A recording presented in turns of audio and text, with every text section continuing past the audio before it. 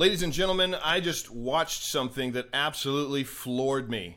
Alan Dershowitz is an American scholar of the Constitution of the United States, and he had some very alarming words to share about forced vaccination. To weigh in on this, we have constitutional law attorney Jenna Ellis, who's a part of Trump's campaign as well as personally on his team.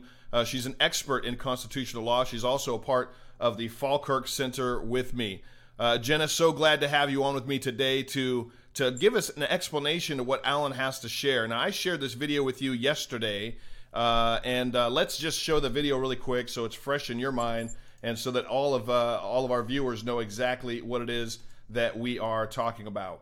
Put it very clearly, you have no constitutional right to endanger the public and spread a disease, even if you disagree. You have no right not to be vaccinated. You have no right not to wear a mask.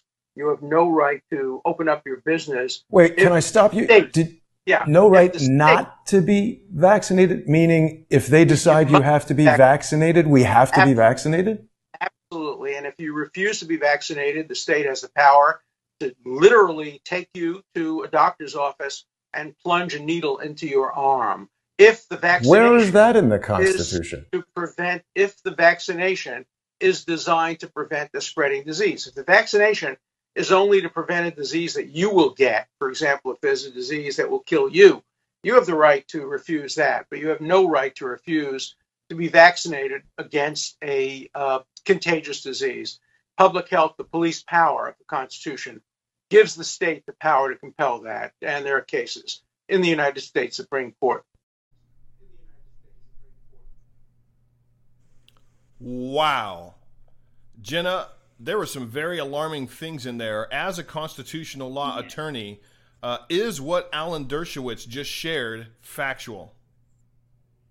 Well, so Alan is getting way ahead of himself, and he's also characterizing this, I think, in the opposite way of how we need to constitutionally. When he frames it as first, an absolute. Well, there's nothing in the law really that's absolute. It always depends on the specific facts and circumstances. But also he's approaching this as saying, you have no right. You have no right.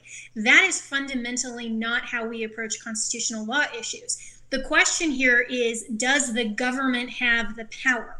That's the question. And he is right that there are some cases back to 1905 that do suggest that the government in some instances can regulate a mandatory vaccination. However, the medical science on this and whether or not the current composition of the Supreme Court is going to uphold that particular argument and say that yes, if state and local governors wanted to implement a mandatory vaccine, we're going to go ahead and allow them. That's going to turn on whether or not the science is backed up in a vaccine, what effectiveness rate it is, if there's any sort of particular harm that may or may not be associated with the vaccine. So all of these are still open questions. And I think how he frames it is really more of a fear-mongering, in all honesty. And this is unusual for Alan Dershowitz. And it may just be that to him, it's not really as much of an open question as the rest of constitutional law attorneys. I agree that it is very much an open question. But my concern really, David, is that when we know that President Trump has been for personal liberty and freedom, he is for federalism. He has never said anything about having the federal government require a vaccine. So my concern is whether the state and local leaders are going to require it in their states and make it mandatory there. And so the question will be whether or not they have the power under not only the U.S. Constitution, but the state and local provisions. And that's going to depend on the state. So I think that that's really the more appropriate question. And certainly we as Americans fundamentally need to challenge this if it reaches that level. So he said we have no constitutional right not to get vaccinated. That is a far overreach of what you're saying could potentially take place if this COVID-19 was deemed, a vaccination was deemed necessary in the interest of public health. It could happen, but that's where he's coming from with that.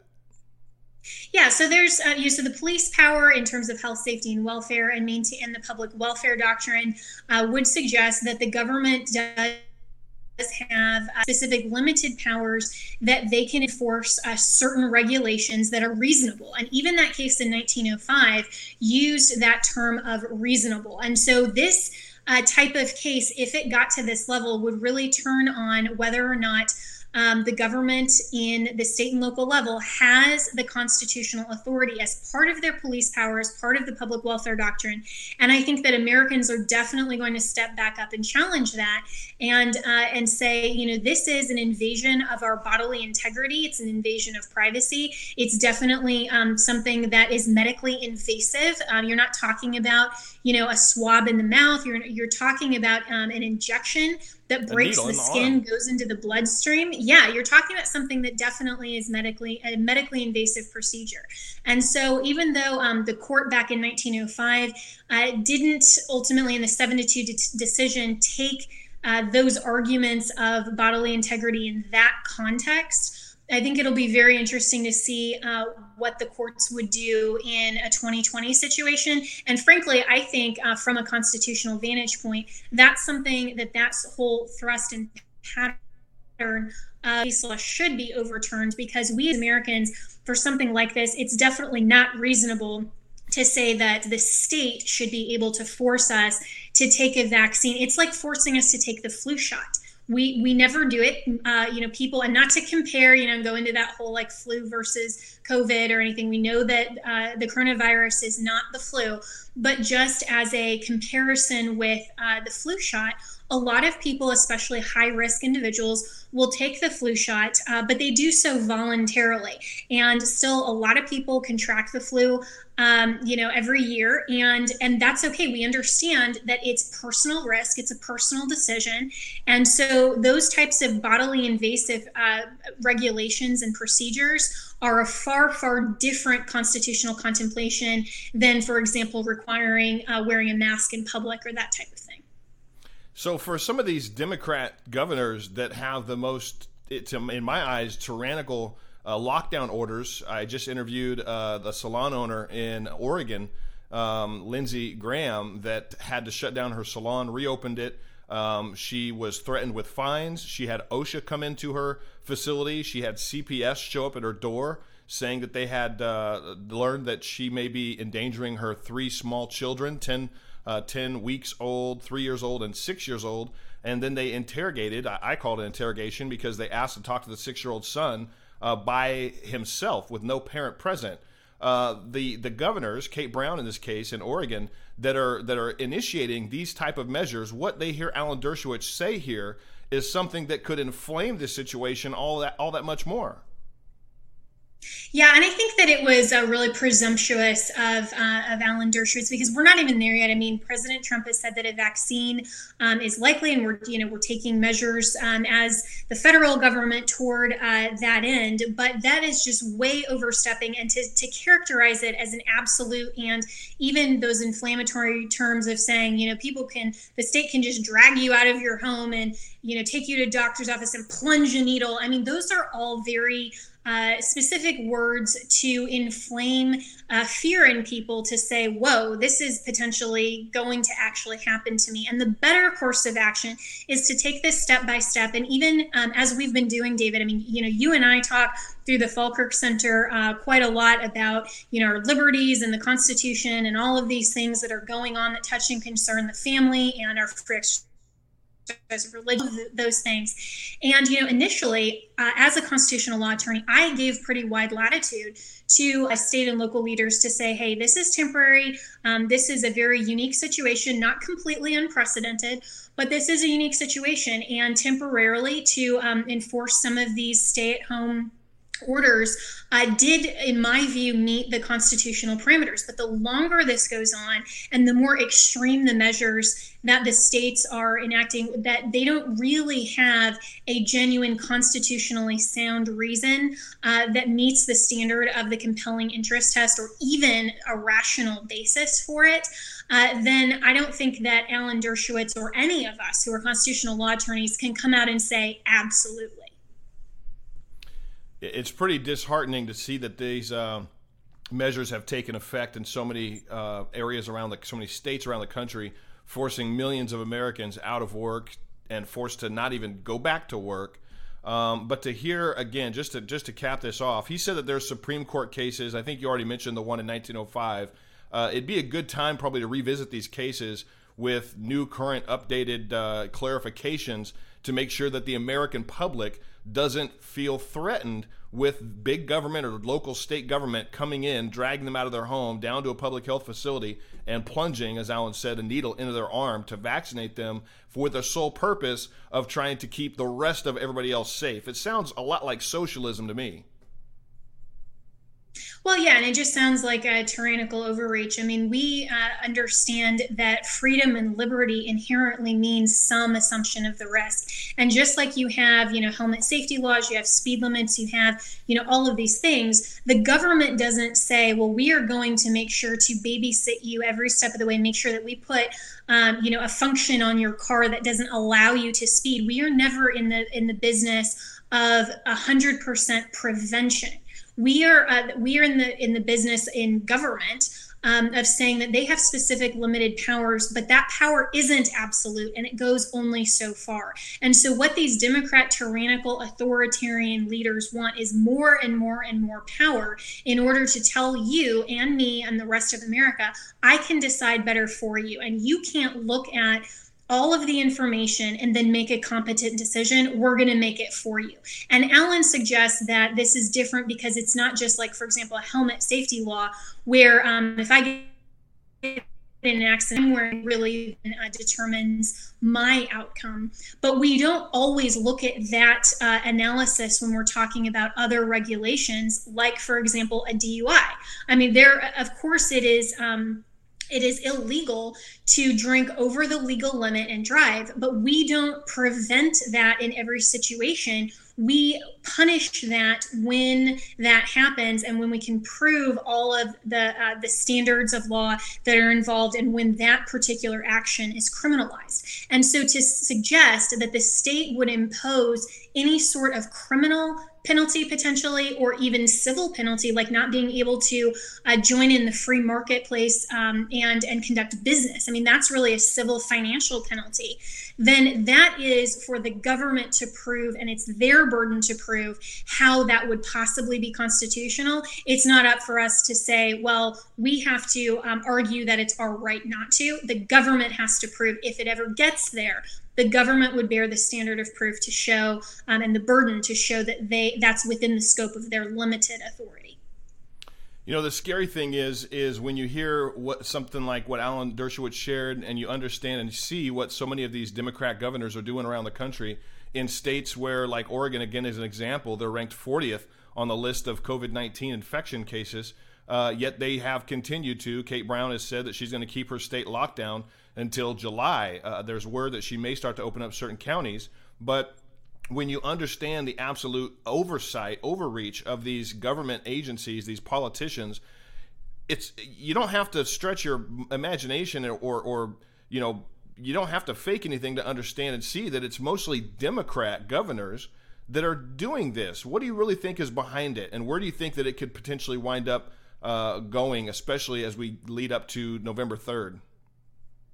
Yeah, and I'm really glad you asked that question, David, because we're seeing that the Democrats are using the coronavirus as a pretext or as just a manipulative way to change the rules. And the number one way that they're doing that is to depress the economy, because that was President Trump's largest just momentum going into this year. And so to see that they're continuing these lockdown orders that really don't have any sort of compelling interest, they're definitely not narrowly tailored. I mean, they're just getting more and more difficult to prove constitutionally how they're sound. There's no reason for them to do this from a scientific standpoint or even from a whole universe of all of the factors involved. This is a multivariable situation. And the HHS Secretary Azar even talked about this earlier today in an interview where he was saying that, health safety isn't just about protecting people from the coronavirus. It's about all factors. That includes economic, that includes mental health, that includes financial, all of these things. So the Democrats are very clearly just wanting to depress the economy as a talking point. And the response to that, by the way, is this is, the coronavirus, we know it came from China. And this was unleashed on the world. So who would you rather vote for to rebuild the economy from this point? The president who's already done it once, who has a high approval rating, higher than President Obama at this point in time going into his second term election, and who's someone who's a proven successful businessman. He'll do it once. He did it once, he'll do it again. Or would you rather put in the Democrat and the almost socialist who has had a 40-year track record of doing nothing and is currently hiding out in his basement doing nothing?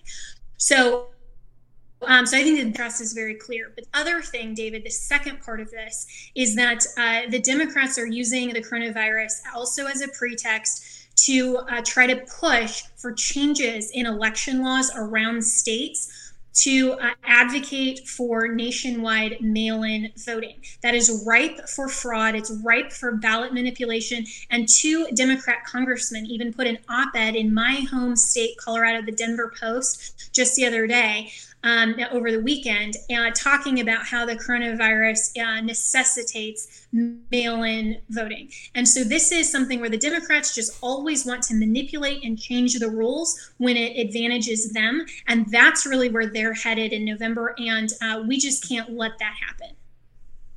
You know, it reminds me of a chapter in my book where I talk about the new KKK.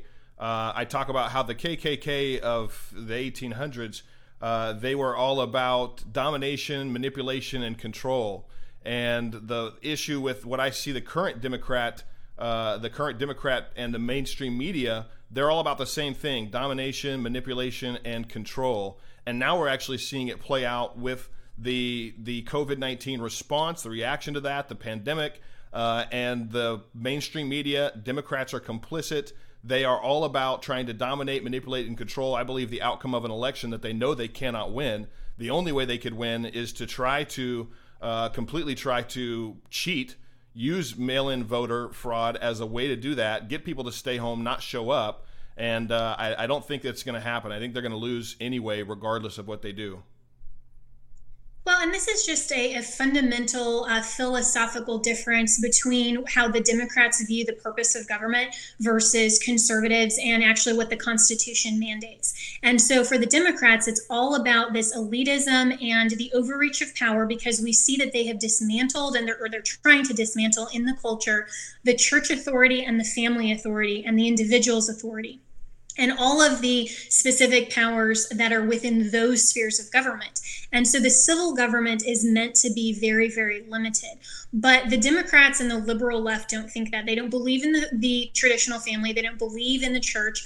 And so all they believe in is the power of government. And so they are taking a chapter and a play from actually the Communist Manifesto that talks about undermining all of these traditional entities and the separation of powers between the church, the family, and the civil government, and having individual freedom and liberty to make our own choices and make sure that we are doing what we determine is best for ourselves and our families, and have a moral premise to that. And they are just wanting to increase a totalitarian system and an authoritarian system so that they can then control Americans. And we've seen that that's essentially the Chinese Communist Party. And so, Team Trump has put out a lot of information about how Joe Biden is basically hand in hand with the Chinese Communist Party. And that's really what we're up against in November, is this distinct vote between freedom or tyranny.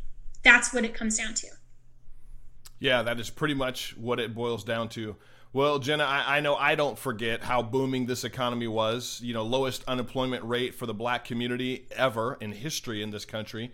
Lowest unemployment rate for Hispanic community, the Asian community, more jobs and more women working than 50, 60 years ago, or since 50, 60 years. It was an absolutely booming economy from a president that knows how to get the job done, knows how to create wealth, and is doing it on behalf of the American people and is doing it for free. He is my choice for president this year, and I really hope Americans don't forget all that he's done to create the economy before this pandemic, and I absolutely believe that he is exactly who we need after we get through this pandemic. Final question: how important is religious liberties at a time like this facing this pandemic or so-called pandemic. I think the pandemic now is inflamed and worse because of the response to the virus. But how important are religious liberties during a time like this? Incredibly important. And, I've said from the very beginning, when we've seen some of these lockdown orders come out and some of the requirements of church moving online and some of the initial challenges, that the longest lasting impact of the coronavirus is going to be the court precedent. And so it's always important that we make sure to protect and preserve religious freedom along with the other freedoms that are specifically enumerated in our Bill of Rights, but all of our freedoms and liberties, and to make sure that no instance and no pandemic or no other circumstance in America's history will ever override the government's responsibility to preserve and protect our rights rather than infringe on our rights. And so it's my hope that the courts will continue to make the originalist, constitutionally sound decisions, particularly for religious freedom and religious liberty. And this is why it's so important for President Trump, because he has put on the federal bench over 200 originalist judges, including 2 Supreme Court justices. And with another 4 years, imagine how many more we will be able to put on the bench that will look at the Constitution, apply it fairly, appropriately, and with the original intent for which it was designed. And I think a prime example of why we need to replace some of these activist judges is the judge in Dallas that threw Shelley Luther in jail, the salon owner that decided to open up her business, basically demanded an apology from her, and then decided to slap her with a fine and throw her in jail. I don't think he was interpreting the Constitution as an originalist would, and he's just the type of judge, in my opinion, that we don't want filling our courts. And the president is doing the exact opposite with his judge picks, especially our SCOTUS picks. So, Jenna, thank you so much for weighing in on this, for hopefully clarifying some of what Alan Dershowitz said. We truly hope that the states, and again, if you live in a state controlled by Democrats, you never know what they may do, but we truly hope that they don't push this agenda to try to push a mandatory vaccination on all of us. But God bless you, Jenna. Thank you so much for joining me. Thanks so much for having me, David. All right, bye-bye. Friends, please share this. America needs to know exactly what is at stake. America needs to know exactly what the agenda of the left could be. We need real politicians that actually support and have our best interest in mind. Please do me a favor and share this episode with 25 friends. I'd mean it. 25 friends. Email, text message, do whatever you can do to get this message out. Once again, my show is sponsored by MyPillow with Mike Lindell. His pillows, his sheets, his towels are all amazing. I have all of them and truly enjoy them. Please use the code DAVID at mypillow.com and you'll save up to 60% on your order. God bless you. We'll talk to you again soon. Bye-bye.